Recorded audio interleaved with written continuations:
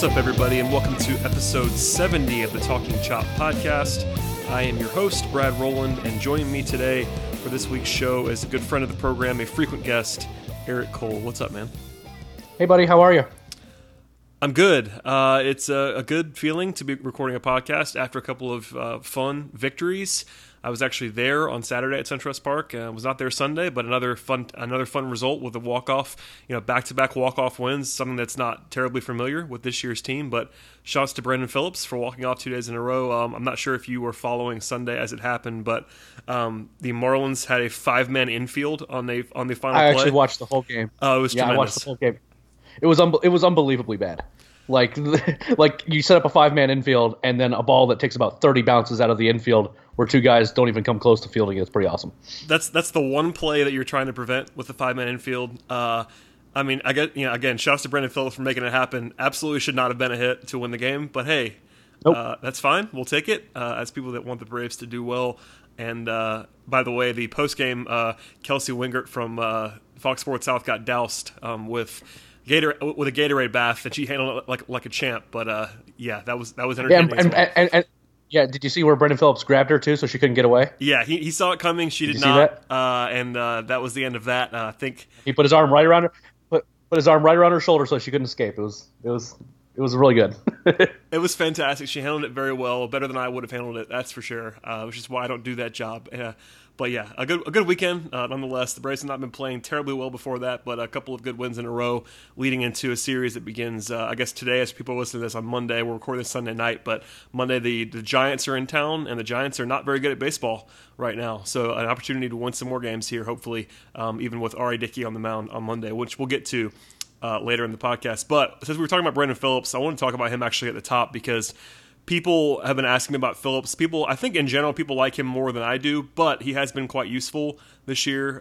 The bat has been playing at an above-average level, slightly above average, and the defense has been a little bit better than I thought it would be. And of course, he's making basically nothing. He's making $1 million this year thanks to the kindness of the Cincinnati Reds, who are paying him $13 million of his $14 million salary this year. I guess, what do you think about Phillips in general? And of course, the big looming thing with a bunch of these guys is he an interesting trade target?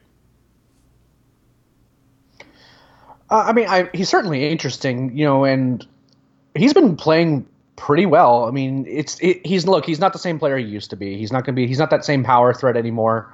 But he's putting the ball in play. He's playing perfectly reasonable defense over at second base. And I think that especially for the price, since the Reds are picking up all that money, I could see a team being interested in him in the deadline, but I'm also not 100% sure what a reasonable return would be for him, because it seems likely that once he hits free agency, he's going to be looking for his final deal. And I don't think it's going to be the kind of deal where, I think he'll end up being paid a non-zero amount of money. And as a result, it's going to be very much a rental unless he really finds a rapport with a team or something like that. So the return might not be worth it for the Braves. That said, Ozzie Albies is still sitting there down there in Gwinnett. Luckily the Braves haven't listened to you and haven't traded him off yet for some other asset. So, he's an option for them, for the Braves. And coming back from the DL, he's looked really good. So, it's an option available for them in many ways.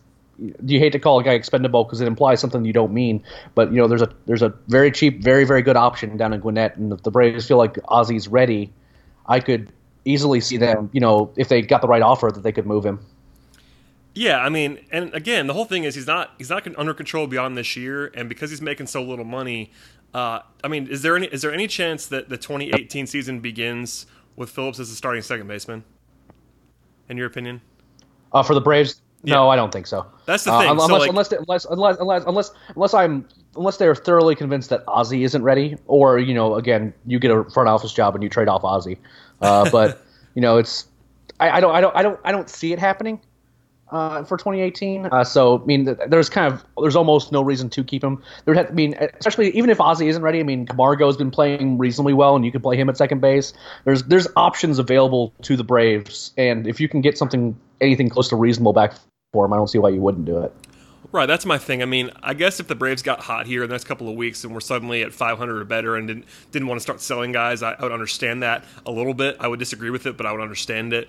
But if they're sort of where they are now, 5, 6, 7 games under 500, you have to look at Brandon Phillips and think, is he a long-term part of the future? Absolutely not. So, I mean, unless you just get nothing for him, which is possible. I mean, it's not like he's killing the ball, but I can't imagine there wouldn't be someone that's in the playoff race that might like to take on Brandon Phillips, making no money, by the way. It's not like a situation where a team has to eat a lot of salary. He's making basically the league minimum this year for a veteran. So, like, it's not. I don't know. He's a prime trade piece for me. It's nice to have him playing well because he's obviously the best option at second base right now. But moving forward, it makes all the sense in the world for them to take offers on Phillips. With that said, I do want to ask you about Ozzie in general. I know the thing is with me hating Ozzie, which is funny, and I think I'm lower on him than some people are. But do you think like he's on the path to be ready to be a second baseman of like not in the future, but like this season? For instance, if the Braves were to trade Phillips in July, would it be a no-brainer for you to go ahead and call up Ozzie to play every day, or is it a situation where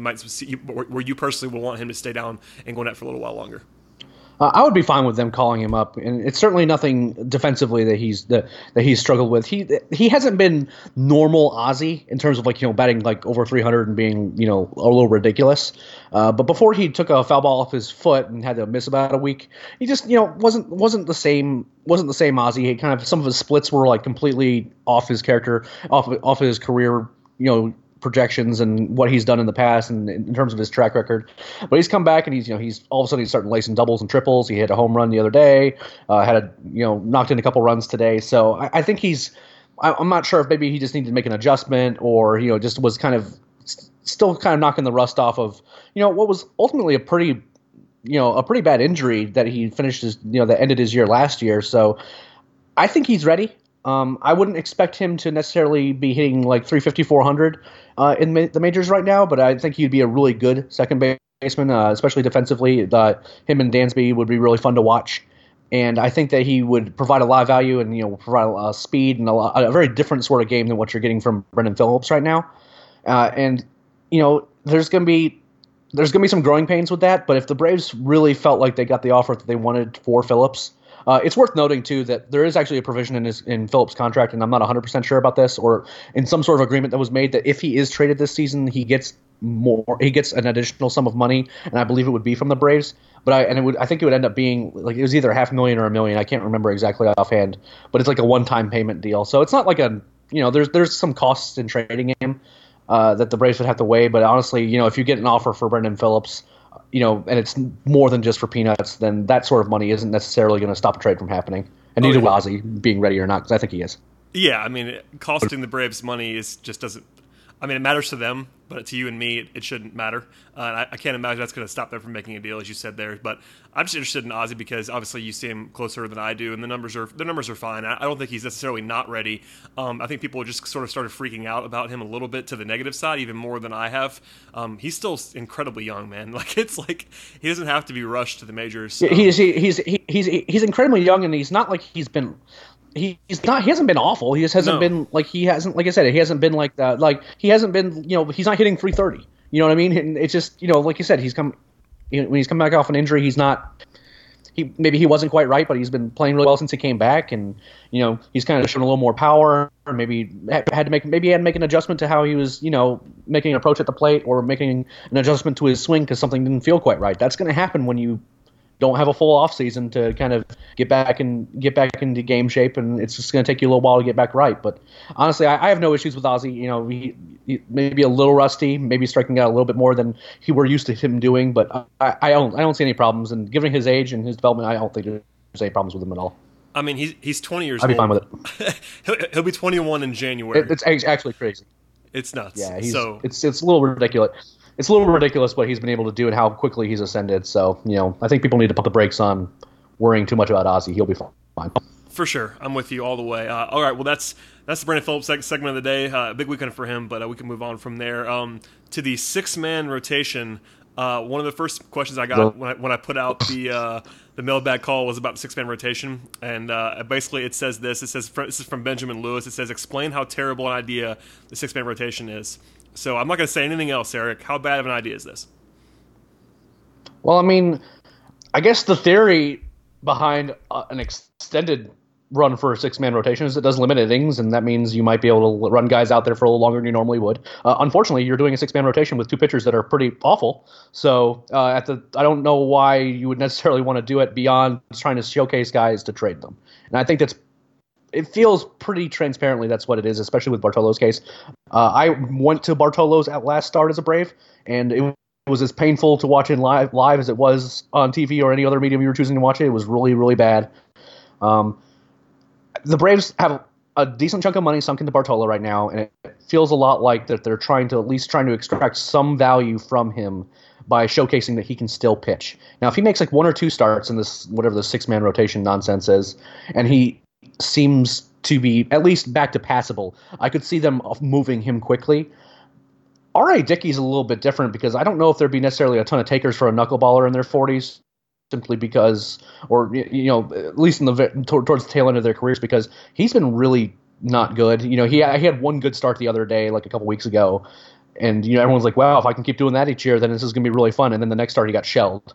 And the problem with knuckleballers is that you don't really know what you're going to get. Yes, Dickey a few years ago won a Cy Young throwing knuckleballs, but the list of people who were able to do that, especially in today's game, isn't very good.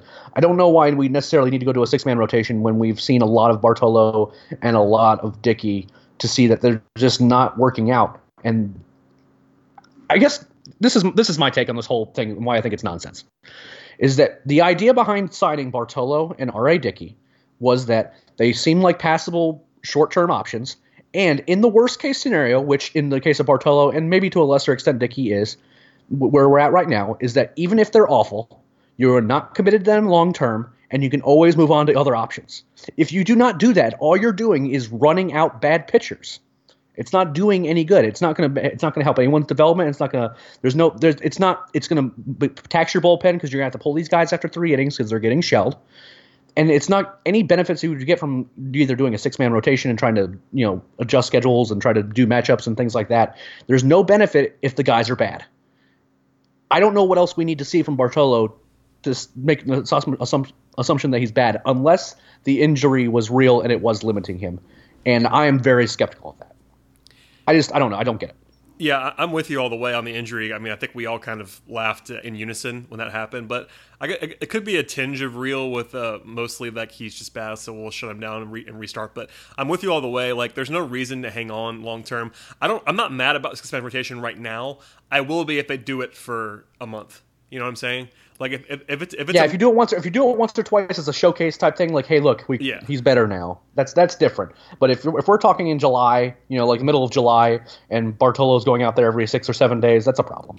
Yeah, Bartolo and Dickey, frankly, if it's not, it should be one or the other at this point. They've both been bad enough to where they should be removed, and I understand the Braves may not have that option that they want to sort of insert aside from Newcomb, because Whistler, we kind of know what that is. Aaron Blair, Lucas Sims, etc. We've been over those guys a million times, but at the very least, if they don't want to just cut ties on Bartolo or Dickey, make them a long reliever if you want to. You don't have to cut the guy, but I just can't see a scenario where this is a long-term thing. For now, I'm not upset about it, but as you mentioned, if it's July and they're doing a 6-man rotation still, that's when it becomes a big time concern. I mean, for now, I guess the only upside is that you're watching Newcomb's innings, but that's not big enough for me to care about, at least at this stage. So, yeah, not a big fan. So that's the kind way to put it. But I don't know. Would you bet on, I guess, the rest of the year if they were healthy? Would you bet on Cologne being better or Dickey being better if you had to pick one? Oh God, I know that's sort of the big question. I have personally seen a start by Cologne for opening weekend of the season where he was good. Every time I watch R.A. Dickey pitch, it seems like that when he does have a good outing, he's gotten lucky. So I would wager that Cologne has a better shot, but I would feel like I would have to use money that I found on the street to bet. So yeah, I wouldn't feel good about it at all either way. Cologne has been better more recently, and I think this year Cologne has been bad. It's not like he's just been unlucky. There might have been a little bit of luck stuff with Bartolo being as bad as he has been, but he's not been good. But yeah, I would also bet on Bartolo if I had to pick between the two. I guess something with Dickey is that if you were to stick him in a long relief role, the guy has a rubber arm. He could just pitch forever. There's some value in that, especially later in the year. If you're trying not to kill guys' arms, if you just have R.A. Dickey around as your long man throwing a ton of innings out of the bullpen, that wouldn't be the worst thing in the world to have around. But yep. I think there is that. Yeah. Anyway, I mean, I think he has a better shot, but we're not talking about particular. Go ahead. No, I was about to say the same thing. We're not talking about anything exciting, so we can move on. I wanted to ask you that because I had a feeling your answer would be like mine and kind of just like neither. But if I had to pick one, it'd be Cologne, and we could probably leave it there. Yeah, it would have to be money that you gave me if I was going to make that bet. Though I'm not putting my money on that one. I'm just I'll move on to better bets. Let me put it that way. I'm with you all the way. I guess the biggest actual news of the week was the Adonis Garcia injury. He's going to be out about 2 months after having surgery on his left ring finger. Adonis has always been a point of contention on this podcast because of just sort of his overall makeup and profile. But never want to see a guy get hurt for that long. So kind of brutal for him. But I guess before we can get on to the other options, what do you make of Adonis right now? I mean, he's obviously killed left-handed pitching this year, has a 130 WRC plus against lefties, but a 57 against righties. Not quite as pronounced as that, but his career splits are 111 against lefties and 72 against righties, so we kind of know what he is now. He's also 32 years old, which people just don't realize. I know you know that, but a lot of fans think of Garcia as this younger guy, and he's 32 years old. So I guess where are you at with Adonis Garcia? Like when he comes back, what kind of role should he have? Will he have? I guess this year and moving forward. At best, I am willing to accept that he will pinch hit late in games as a bench bat. Putting him in, I can't. He's not fun to watch at third base. At best, he's passable. At worst, he's one of the worst third basemen in the league defensively, and he's been bad. He has not been good. He has not been good at the plate this year. I see what he's done against lefties this year, but we're not talking about particularly large sample size against lefties since the Braves haven't seen very many. And we know who he is, and if we have guys like Camargo or Rio Ruiz, their own faults aside, these are guys who can play good defense, provide things that Adonis can't. For example, I wouldn't be upset if Camargo was ever brought in as a pinch runner. I would like both of these guys better as pinch hitters than Adonis. So even if the Braves can't find a third baseman that they really, really like, maybe at the trade deadline or something like that, and we have guys like Rio and Camargo, maybe Rio gets hot and he starts, really showing off his offensive potential a little bit more. Camargo has also been really good. Maybe he sticks over there as a more primary option. I like all those options better than playing Adonis Garcia every day. I have no interest in seeing him at third base again. If they must keep him on the roster, then I suppose that keeping him in and bringing him as a pinch hitter, particularly against lefties, I'd be okay with it. I just think that there's better options. I am hopeful but skeptical that it'll actually happen, that Adonis probably won't be seeing much playing time at all. Yeah, I mean, and for me, like you kind of said it, he's a bench bat against left-handed pitching. He's definitely good at that. I mean, he's an above-average major league hitter against lefties. There's value in that, but for a team that's trying to sort of build for the future, I'm not sure you can just have that guy as anything close to a priority at 32. I mean, if he's just around for the minimum or close to it, then it's fine. But I wouldn't be planning anything with Adonis moving forward. It's just kind of brutal for him, the timing of it, because, I feel bad in some ways for being so negative about him all the time. But I don't know. It's not a situation where he's just awful. He's not unuseful. That's not even a word, but you know what I mean? Like he can have a purpose. It's just not an exciting guy to have moving forward in the role that he's currently in. Well, if I had to ask you, I guess even for the short term and I guess the rest of the season, even moving forward, how would you want to handle third base between Rio and Camargo? Because I think Camargo's come out of, not out of nowhere, but a lot of people are starting to come around on him and sort of like him a little bit, whereas Rio is sort of a polarizing player at this point still. We kind of know what he can and can't do for the most part, but there seems to be a divide as to whether the Braves should just invest in him as a full-time player, knowing that he's not going to hit lefties right now, and just see if he can fix that. Where are you at on both of those guys? I like both of them, kinda. Rio, oddly enough, he hasn't played that much against lefties this year, but he's 2 for 4 against them this year. So maybe he's figured something out against. We're talking about a sample size that's basically irrelevant. And I think one of the home runs he hit was actually off a lefty late in the game. So, I mean, it's possible he's really struggling at the plate right now. He did have he's hitting the ball reasonably well too. Even if the numbers don't necessarily bail out. I mean, like he's hitting some line drives. He's hitting some balls pretty hard. He just hasn't had necessarily the best luck in terms of balls in play. I don't know. I think I've kind of been thinking for a while, probably the last year or so, that Rio is more of a platoon third base type. With some offensive upside. Camargo is interesting because he feels like what we would like Jace Peterson to be, which is kind of like a super utility guy. You can play him at second, short, or third. If you needed him to pinch in the outfield, you could probably run him out there. He's athletic enough to get around and knows how to field his position. Has a pretty strong arm. So I like him more as kind of a utility option, like wherever you need him. Maybe like in that role that even Sean Rodriguez was envisioned to have. Which is another question the Braves are going to ask because it seems possible that Sean Rodriguez could return this year. It seems like he's starting to resume at least some baseball activities now. So I don't know. I don't think either one of them are long-term solutions at third base, and I think that's something that the Braves should focus on in terms of if they're trying to want to start deal from their depth in the farm system. Like you want real production out of third base. They're not getting it. They haven't gotten anything from there in a while. And if they feel like they can pull a trigger and make a deal on maybe a third baseman that has some amounts of team control, that's where I would focus my attentions. Because right now, between those two guys, like I said, I kind of like Camargo is more of like a super utility guy, a bench bat type as well, and Rio more as a platoon guy. And even then, I'm not sure if Rio is necessarily going to pan out in the future.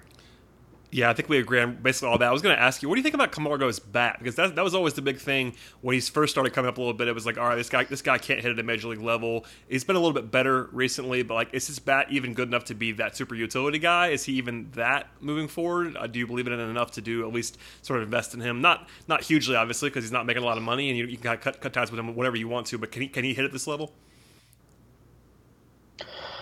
I would have said no before last season. I just thought he was kind of like a light-hitting grounder type guy who, had the ability, maybe had some ability in the field, but was more of a contact hitter. And he started driving a lot more doubles last year in the minors, which at least made me consider it. And then this year at Gwinnett, he hit this monster home run to dead center that probably went 450 feet, which made me question maybe whether or not he actually has the ability to drive the ball more than I gave him credit for.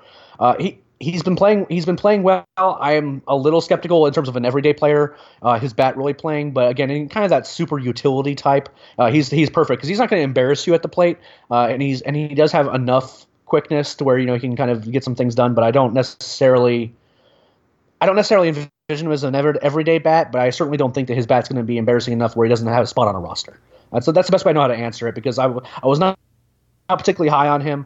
But he's continuing to outplay my expectations, so I'm not going to necessarily say he doesn't have the bat to play, but I'm not necessarily optimistic about it. So he could hit better than Daniel Castro, is what you're saying? I'm pretty sure I could run you out there and you could drive the ball a little further than Daniel could. Oh, Danny Castro, I miss Danny Castro. That's my guy. MVP Daniel Castro. Yes, number 2 hitter in the lineup, Daniel Castro. I had no hand in making your Twitter notifications particularly bad that one day, if I recall correctly. Yeah, you are a troll in that regard, which I appreciate about you, Eric. Okay, let's get away from the majors for a second and talk about Mike. Let's talk about Mike Soroka because I don't even have to say anything. He's been awesome, and I want you to just go on Mike Soroka for as long as you want. Okay. Well, we might extend the cap on this podcast in terms of time limits and stuff because there's lots to talk about with Mike. But I'm just going to go ahead and say this. As of right now, based on how he's been pitching, in terms of how the steps he's taken, if he threw with his left hand, Soroka would be a top 20 prospect in baseball. And I am not. That is not an exaggeration at all. If he threw with his left hand, then I would think he would be getting a lot more buzz than he currently gets. Now, that said, he's been getting a lot of love. For those who aren't aware, last 3 starts for Soroka, 22 straight scoreless innings. He's allowed 1 walk during that period of time, and it comes down to the thing for Mike has been for a while is just making sure that his changeup has been consistent, and that he was able to get left-hand batters out when those two were very similar similar things, just being able to go outside to lefties, pitch inside to them, and having that changeup to kind of keep them off balance. Because that's just generally with right-handers against lefties, that's what you need to be able to do, is you need to be able to pitch both sides of the plate and be able to change speed, so that way you can bust them in and then keep their timing off. And he struggled a little bit with that. That said, he has a 2.23 ERA in Double-A and a WHIP that's sub-1.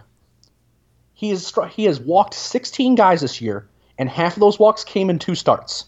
He's 19 years old. He's been ridiculous. You could do like a Chuck Norris facts type thing with Mike Soroka's lines this year, and it's been borderline insane, because the knock that we hear about Soroka is that he doesn't have the ceiling because his stuff isn't as good. Did you see some of those pitches he was throwing the other day when I was posting online? Yes, they were not suitable for work. I think that's the first thing I said to you. Like, you can't. That was a major league pitcher on that mound, is what that was. And I mean, the curveball. He's kind of been working in his power slider over the last year or so, and it's just something that kind of happened over the course of at Rome, where he was just his breaking ball was just getting harder and harder as he was throwing it during the year. It wasn't necessarily anything super intentional. He kind of found itself, instead of like going from a curve, it started getting slurvy, and then it kind of at times was becoming into more of a power slider. And with his arm slot, a slider would serve him well. Well, what he's been doing now is that he still has the slower curve, but he's also breaking off this power slider, and he's making guys look bad right now, like falling out of the batter's box on both sides, lefties and righties. And that, and he has his changeup working, and he has the 2-seam and the 4-seam that he's changing speeds with. It's just not even fair to watch right now. His last 3 games, he's only given up 10 hits total, 11 base runners. That's it. And he's 19 years old in Double-A. Yeah, is that? I could just talk about Mike a lot, because especially this recent stretch, but really all year. You don't get a 2.23 ERA over a course of Double-A, this late in the season by just having 3 good starts. He's been really good. Even when he hasn't had his best stuff, he still gets outs. He still can generate outs, but now he's starting to miss a lot of bats, and he's just not letting any guys on base. And it's been a real treat to watch. He's going deep in games. He doesn't look tired at all. It's been a treat. Yeah, I mean, you kind of said it all there, so I'm probably just going to leave it there. But 19-year-olds doing this in Double-A does not happen on a regular basis. It's probably okay to be excited. Eric has been the leading guy in Soroka for a long time, but join the party, because I'm all in on Mike Soroka now. I'll never join your stratosphere, Eric, but I'm all in at this point. So we'll see what happens. But there's plenty of seats on the Mike Soroka hype train. You're welcome aboard, sir. Yeah, you're welcome aboard. You've been driving forever, so I will always defer to you. But I'm all in. Before we get to the draft stuff, I wanted to ask you about a couple of other prospects, really just in general. The one guy we kept getting a lot of questions about is Max Fried, who's obviously not having the greatest year of his life. But aside from that, I want you to talk about Max Fried a little bit. Aside from that, feel free to throw out anything that you feel necessary, that you're really excited about or really sort of not excited about with any of the guys that we sort of know. And I have one more deep question to ask you after you're done. Okay, cool. I'm concerned about Fried too. His velocity is down. And I had noticed that you could kind of tell there wasn't the same zip on his fastball. Radar guns at stadiums being what they are, you don't necessarily want to trust them, but enough people have said that his velocity is down too, which is becoming concerning. And his breaking ball is not breaking as well. I'm not sure he's completely healthy. And his numbers against right-handers are not good. And that's not, when you're a lefty, that's not where you want to be. And you don't want to be bad against right-handers, period. Just because there's so many of them. It's a tough thing, because we saw him last year where he's throwing mid-90s up to even a little higher than that, and had this hammer breaking ball, and we even heard in spring training about how he was just striking out guys like crazy. I think that he has some sort of injury issue. I'm not sure if it's his arm, or he had a back. I think he had a back issue earlier in the season, which caused him to miss a start or two. I'm not sure if that's something that's lingering or not, but he's not right, and it's a cautionary tale, because when you have a guy that's coming back from Tommy John, it's not always an easy road back in terms of health, and more importantly, even if he has nothing wrong with his arm, I mean his health and his development, there's definitely something different, and he's not having the same break. He's still basically impossible for lefties to get a hit off of, but against righties, his stuff is not playing up, and he's having a lot of trouble throwing strikes. He's having trouble with his command altogether. He seems to be missing his spots a lot, and he's leaving just a lot of stuff up, and it's getting hit hard. One would think that because maybe the jump to Double-A, he's just kind of coming back to earth a little bit, but the stuff doesn't look the same. So it's definitely a concerning thing. Other than that, Patrick Weigel had a really tough start today. Enough people. Garrett was watching the game, and Garrett's kind of the kiss of death for Weigel. Unfortunately, every time he watches the game by started by Patrick, he seems to have a tough game.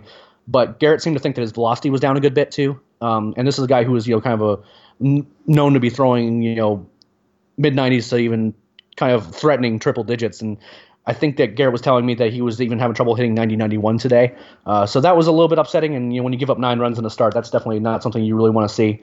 It's worth monitoring going forward. Ronald Acuna is coming back to earth a little bit. He's not hitting 400 at AA anymore. He's only hitting like 320 or something.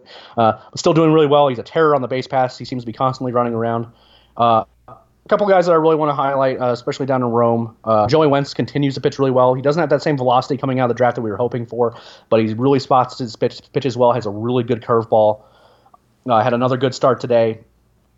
And Christian Pache is very quietly having a very good year. He's hitting 300. He plays like major league level, like good defense in center field right now with a really good arm. Has plus speed. And I think that he's going to be getting a lot more love in terms of prospect lists starting probably midseason, if not midseason, then this coming off season. I think he's been doing really, really well, and I think that may cover everyone that I want to talk about. Luis Johara continues to be pretty good as well. Had a really good start today, 5 innings, 8 strikeouts. Really, there's just a ton of guys I could talk about, just because there's a lot of really good prospects down in the farm system. But those are the ones that come to mind. Yeah, you hit on it briefly. But the question I was going to pass to you was, I got I guess the Talking Chop account actually, it might have been like last week even, got an all cap letters question about Ronald Acuna. Basically, that they were very, very upset with Pipeline ranking him at number 89 overall. They were very, very upset about this. Okay, well, okay. Let me explain Pipeline's rankings. Okay, don't yell at them too much. You can yell at them some, because he should have been higher on the list initially. But this offseason, he was not on their top 100 list. After that, all they do is simply add people who are like on that maybe 101 through 120. Once someone graduates, they just add someone to the bottom. They don't re-rank anything. So they just keep adding guys on and they keep shuffling up. He's moved up 11 spots just because of graduations and things like that. I would imagine, now I could be wrong, I would imagine that once they do either their midseason update or they do a new list altogether, he will not be that low. We're talking about. I am not 100% sure how the vote amongst us Talking Chop guys is going to go, but I would imagine that there's going to be a couple votes for Ronald Acuna as the top prospect in the Brave system, and that is probably not like an 89, 90 ranked prospect in baseball.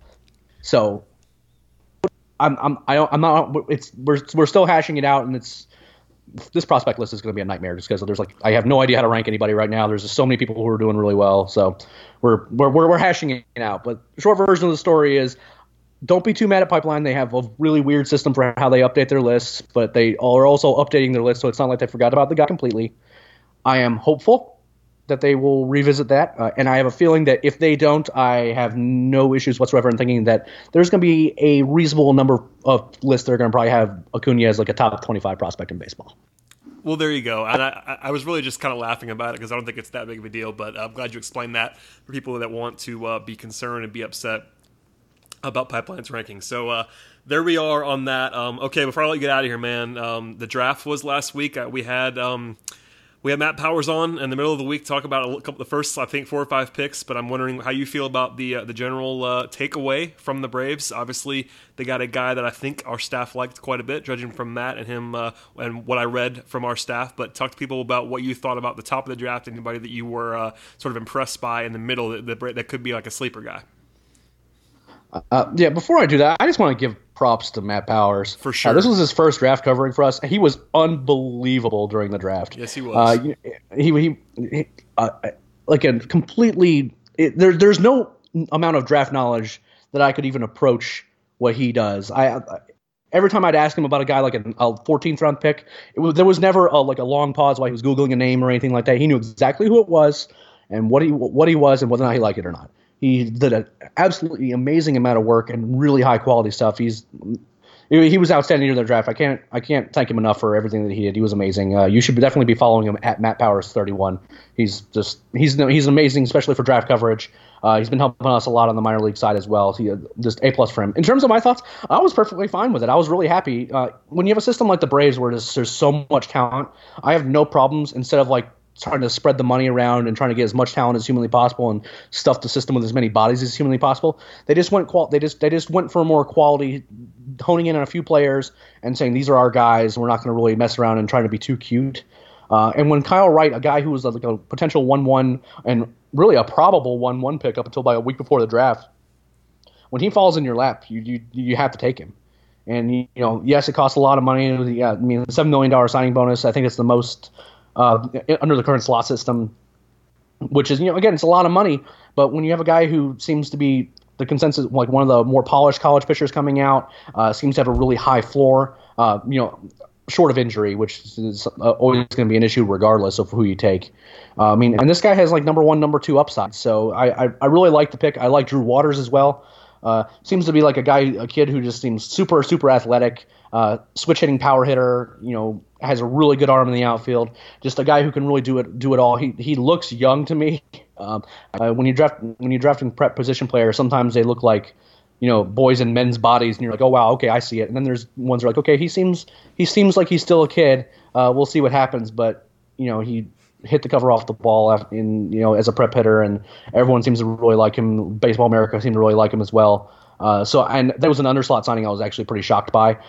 Freddie Tarnock is a guy that I'm really intrigued by because he is in high school and he's already throwing 97, 98 with a breaking ball that's already flashing plus. I know that there are some other lesser publications who really, really liked him, and Baseball America certainly thought he was a guy that was getting some late helium before the draft. Really exciting. He signed today, so the Braves have signed their first 3 picks. I like all those guys a lot. There's a ton of upside. They're going to be 2 of them for sure will be on our top 30 prospects list. Which whenever you can add two names to this list, just by calling their names in the draft, that is not an easy thing to do. So I'm really happy about it. I feel like the Braves got 2 first-round picks. Does that mean that they got a bunch of underslot guys that you have to throw a lot of money at, and you could add a ton of names to the system? No, they don't really have that money now. But at the same time, I was really excited. I was really excited to get a guy like Wright and a guy like Waters who are have real pedigree and have a real chance of being something special. Yeah, sounds about right. I'm always going to defer on this stuff to you guys who do more prep than I do, but my amateur eye was pretty pleased with the takeaway. I mean, there's nothing I can really say to add to that. But yeah, other than shouting out Matt Powers, because I agree, I was happy to get him on the pod last week, and I'm glad you're backing him up with that. He was fantastic work for the site, and follow Matt Powers for sure. 2 quick questions, man, before I get out of here from the mailbag. The first one comes from Mike McClanahan, and he asks very simply, are we done signing international prospects? Which I'm confused about the question, but I'm asking it to you anyway. If you're talking about this J2 season, probably, unless they're relatively cheap prospects, because since the Braves are in the penalty, they'd be paying double for any prospect that they're going after. I never really thought it was a reasonable expectation they were going after Luis Robert, for example, because he was just going to cost so much money, and the Braves would be basically paying double for him. It's possible some minor signings. In terms of the next J2 period, I mean, the Braves they're not banned or anything like that. They just won't be able to sign guys over, like a kind of a middle 6-figure amount, and there's still lots of talent that can be found there. You're just not going to see them in play for the next couple years for the big international names, simply because they went over the penalty so much this past year when signing Kevin Maitan and all those guys. So short answer, no, they're not done signing guys. Maybe this period, unless they find some guys that are relatively cheap that they can throw a relatively small amount at, and then be willing to pay the penalty on that. But they're going to be. I mean, this is a organization that seems committed to trying to especially get position prospects out of the international market. They won't be in play for a lot of the top guys over the next year or two, but they're still going to be getting a lot of talent. I mean, Ronald Acuna was not $1 million sign. There's lots of ways to take advantage of you just trust your scouting department, and if you will be able to unearth talent no matter how much money you have available to you. And there you go. That covers that. And finally, Patrick Mollett, who asked a lot of questions, so shouts to Patrick. He asked, we talked about this earlier a little bit with trading guys, but he asked, is dealing Matt Adams or Matt Kemp more likely this winter or at the trade deadline? And with that, people are also asking, not Patrick, I should say, but people have been asking about Matt Adams moving positions to like third base. Please say that this is not going to happen, because I know it's not, but people need to hear it, I think. Matt Adams cannot play third base. He has never played third base. Just because you want him to play third base does not mean he can play third base. Thank you. That's all I needed to hear. No, all that said, no, he's not a third baseman. I could see it. I could see like a crazy scenario where he's like out in left field because he's at least played the position before. But if you don't like Matt Kemp playing defensively out in left field, I'm not sure if you're going to like Matt Adams running around there either. I think Matt Adams is more likely to get traded at the deadline, and it's kind of sad because I love watching him at the plate. He's a really good hitter, and he's been playing really well, and he's filling in ably for Freddie. I mean, it's impossible to replace Freddie Freeman, but you could not have asked him to do any more over the period of time that he's been at first base right now for the Braves than what he's done right now. He's been hitting really well. Certainly raised his stock, and if the Braves were to trade him, they would certainly get more back than what they gave up to get him. And this is coming from someone who really liked the prospect that they ended up trading to the Cardinals for him, and that prospect's played reasonably well for him. I really like Adams. I think he is probably one of the more probable pieces that get traded at the deadline. I would be shocked if anyone traded for Matt Kemp unless the Braves ate a lot of money. One, because the he's giving a lot of production. He's playing really well. But also he's being paid so much money for over these next few years. I just don't see another team really wanting to take him on unless it was it would be an exception to the rule. So who's more likely? I think it's pretty clearly Adams because he's a lot cheaper, and you get that extra year of team control with him. But Kemp, I don't see that happening at all. Yeah, this is one of the biggest misconceptions, I think, from the fan base is that people see Matt Kemp as this huge asset, and he's really not that. Like, he's a very useful player, like, on the field only if you ignore his contract. Obviously, the power is really nice to have, and, the defense doesn't kill you as badly in left field as it does really anywhere else. But when you're paying, more than he's worth, not even, like, I guess if you have the highest opinion possible of Matt Kemp, maybe he's appropriately paid, maybe. I think he's overpaid pretty significantly. But even if you thought he was appropriately paid, that's not the kind of value that people want to seem to treat him with as a trade asset. There's not really a whole lot of incentive for the Braves to trade Matt Kemp because you're not going to get the value that you would need to offset what you'd be replacing, because the Braves have a pretty cheap roster right now that has very little power on it. So if you have if you have to spend a lot of money on a power guy, you kind of already had that guy in Kemp. You need his power in the lineup. The defense is a question, but he's not really an asset as a trade in terms of when you compare production to contract. Am I crazy here? Or do you agree with me on that? Even if you're assessing his current production, which admittedly has been good at the plate, for sure. To my amazement, he's like a top 5, top 7 guy in batting average this year, which, that's not going to hold, guys. I'm just going to tell you that now. He's not going to end the year hitting 330. No. Even if you assume the current level of production, that is a very, very useful player. He's putting up a really decent amount of in terms of WAR, and like he has a very specific role in this team. Is he's kind of the guy that makes sure that runs get driven in. Has been a really consistent hitter this year. If you think that he's going to do that every year under his contract, that seems optimistic. If you see him running around the field, he's already having hamstring issues this year. He's clearly not. He can't run around out in the field. He looks really stiff. I was sitting in the left field bleachers, and I assure you, he was not getting the balls particularly quickly. It just makes you wonder if he's going to age particularly well, if he's going to be able to keep up his body and his physique particularly well over those last couple years of his contract. It's a tough thing because I've really enjoyed watching him play, and I really do think he's brought a lot of value to the team. But in terms of a trade asset, you're going to have to either eat some of that money if you want to get a realistic return back. Because what you don't want to do is a guy who has been productive this year, and you trade him for like a team's 20th ranked prospect or something like that, because they won't want to take on that money. No. Yeah. I don't know. The thing with Kemp is, like, as good as he's been at the plate this year, and he has been, I'm glad you said that, because he's been great at the plate. But even if you just extract that over this full season, he's worth about 2.5 wins, which is really nice. It's a really nice player. But when you're making $21.5 million, That's not that huge. It's not a huge value. I mean, yeah, I think that the WAR per dollars number this year is a little over 7 million. yeah. So he's approaching being paid appropriately, but he's still slightly overpaid, and that assumes that he's going to continue this level of production, what he's doing right now, exactly, over a course of a year, and that's going to be tough for him. Yeah. So I would call it tough. Yeah, this isn't the kill Matt Kemp segment. It's not his fault. I mean, he's making the money that he was paid, and he's playing well. He's playing as well as you could possibly expect him to, so it's not his fault. But in terms of just as a pure trade asset, people, a lot of Braves fans really overrate Matt Kemp, I will say, as that. As a player, he's very divisive because it kind of just depends on how much you value defense. So I understand that, but as a trade asset, it's kind of is what it is, and it doesn't really make a whole lot of sense for the Braves to trade him just because of what they need in the lineup and what he could actually bring back, because he is the kind of guy that they actually do need right now, because the rest of the lineup, as we've talked about endlessly, does not have a ton of power in it. So with that said, he fits pretty well here. And if you want to get answers on the future thoughts of Matt Kemp in terms of his future in the next couple seasons, make sure you ask Carlos Collazo on Twitter.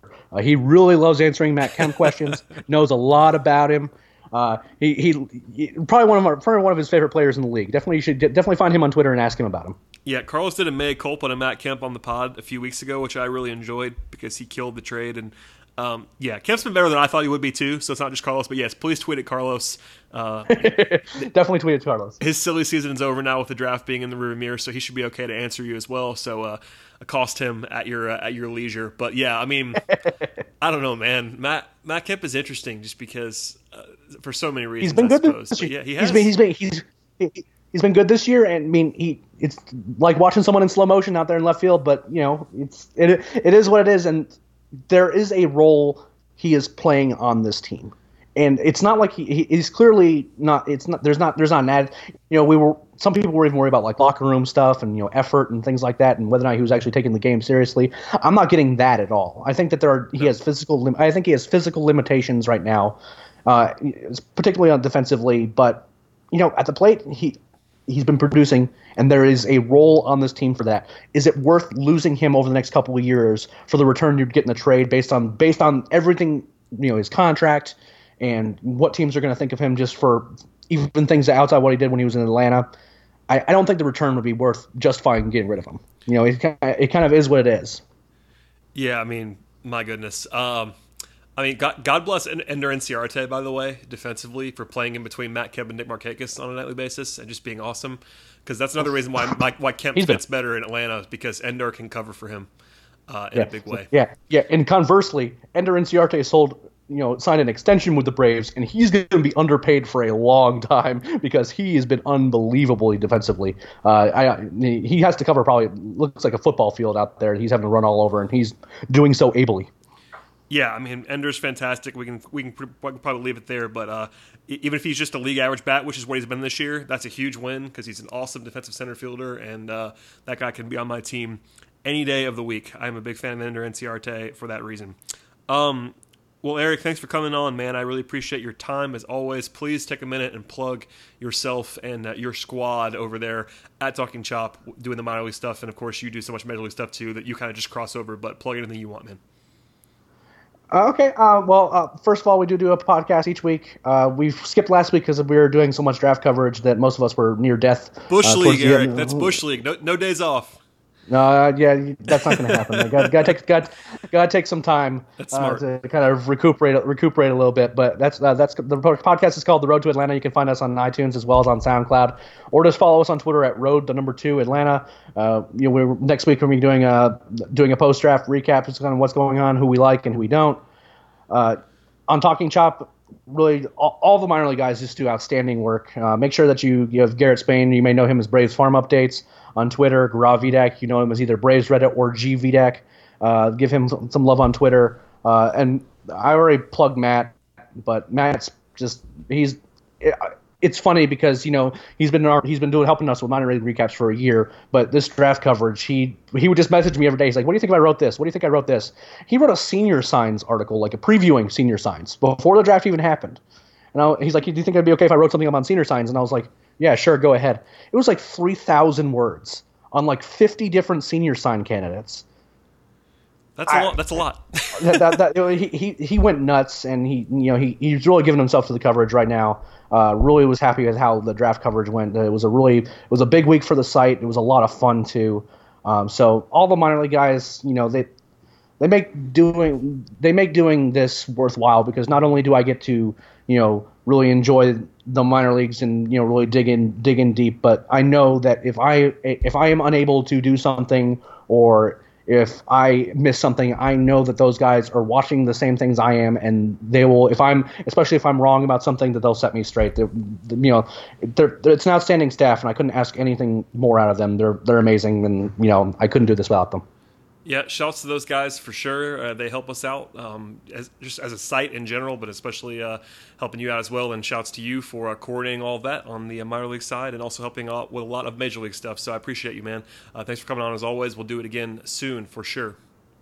Absolutely, man. I gotta get caught back up with Scott, because he's beating me on these guest appearances lifetime right now. Yeah, Scott's been on like 3 weeks. He's probably gonna get the itch pretty soon. But I'll be spending about 2 weeks in the Western time zone, I guess Pacific time zone, in July. So I'm planning on having Scott there. And you're calling me a slacker. Yeah, I work a little bit. Look, just because that you're like some big shot NBA guy doesn't mean you can drop the ball, dude. I'm just going to message you constantly to make sure that you're doing the podcast out from the West Coast. Oh, for sure, it's going to happen. It might get recorded at like midnight Pacific, and I have to call Scott because he'll be the only one that's awake though. That might be the only thing with that, because he'll actually be on my timeline. Or in an airport somewhere. I know a couple of those have happened. I remember. I've done solo airport shows are the best when they're doing announcements over the back of your talking. It's always fun, man. But we got to do what we got to do, man. We try to get it out every week, and with very few exceptions, we do that, even in the off season. So we're grinding over here as always. On the grind. All right, man. Well, thanks for doing this. As for everybody else, stay tuned for next week's episode of the podcast. Please subscribe on iTunes if you've not done that already. Please leave a 5-star review. Do all those fun things. And visit us at TalkingChalk.com all the time. Major League coverage, minor league coverage, anything you want. This podcast, Road to Atlanta, all those fun things. And we'll see you guys next week.